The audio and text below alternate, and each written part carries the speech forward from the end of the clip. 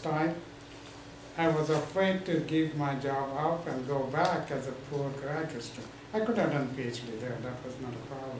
Very good scores in India, even though. So I thought I needed to go to a country where nobody would know me, and of course US became the one. And so I resigned my job and I came here. I did my MBA and then did my PhD.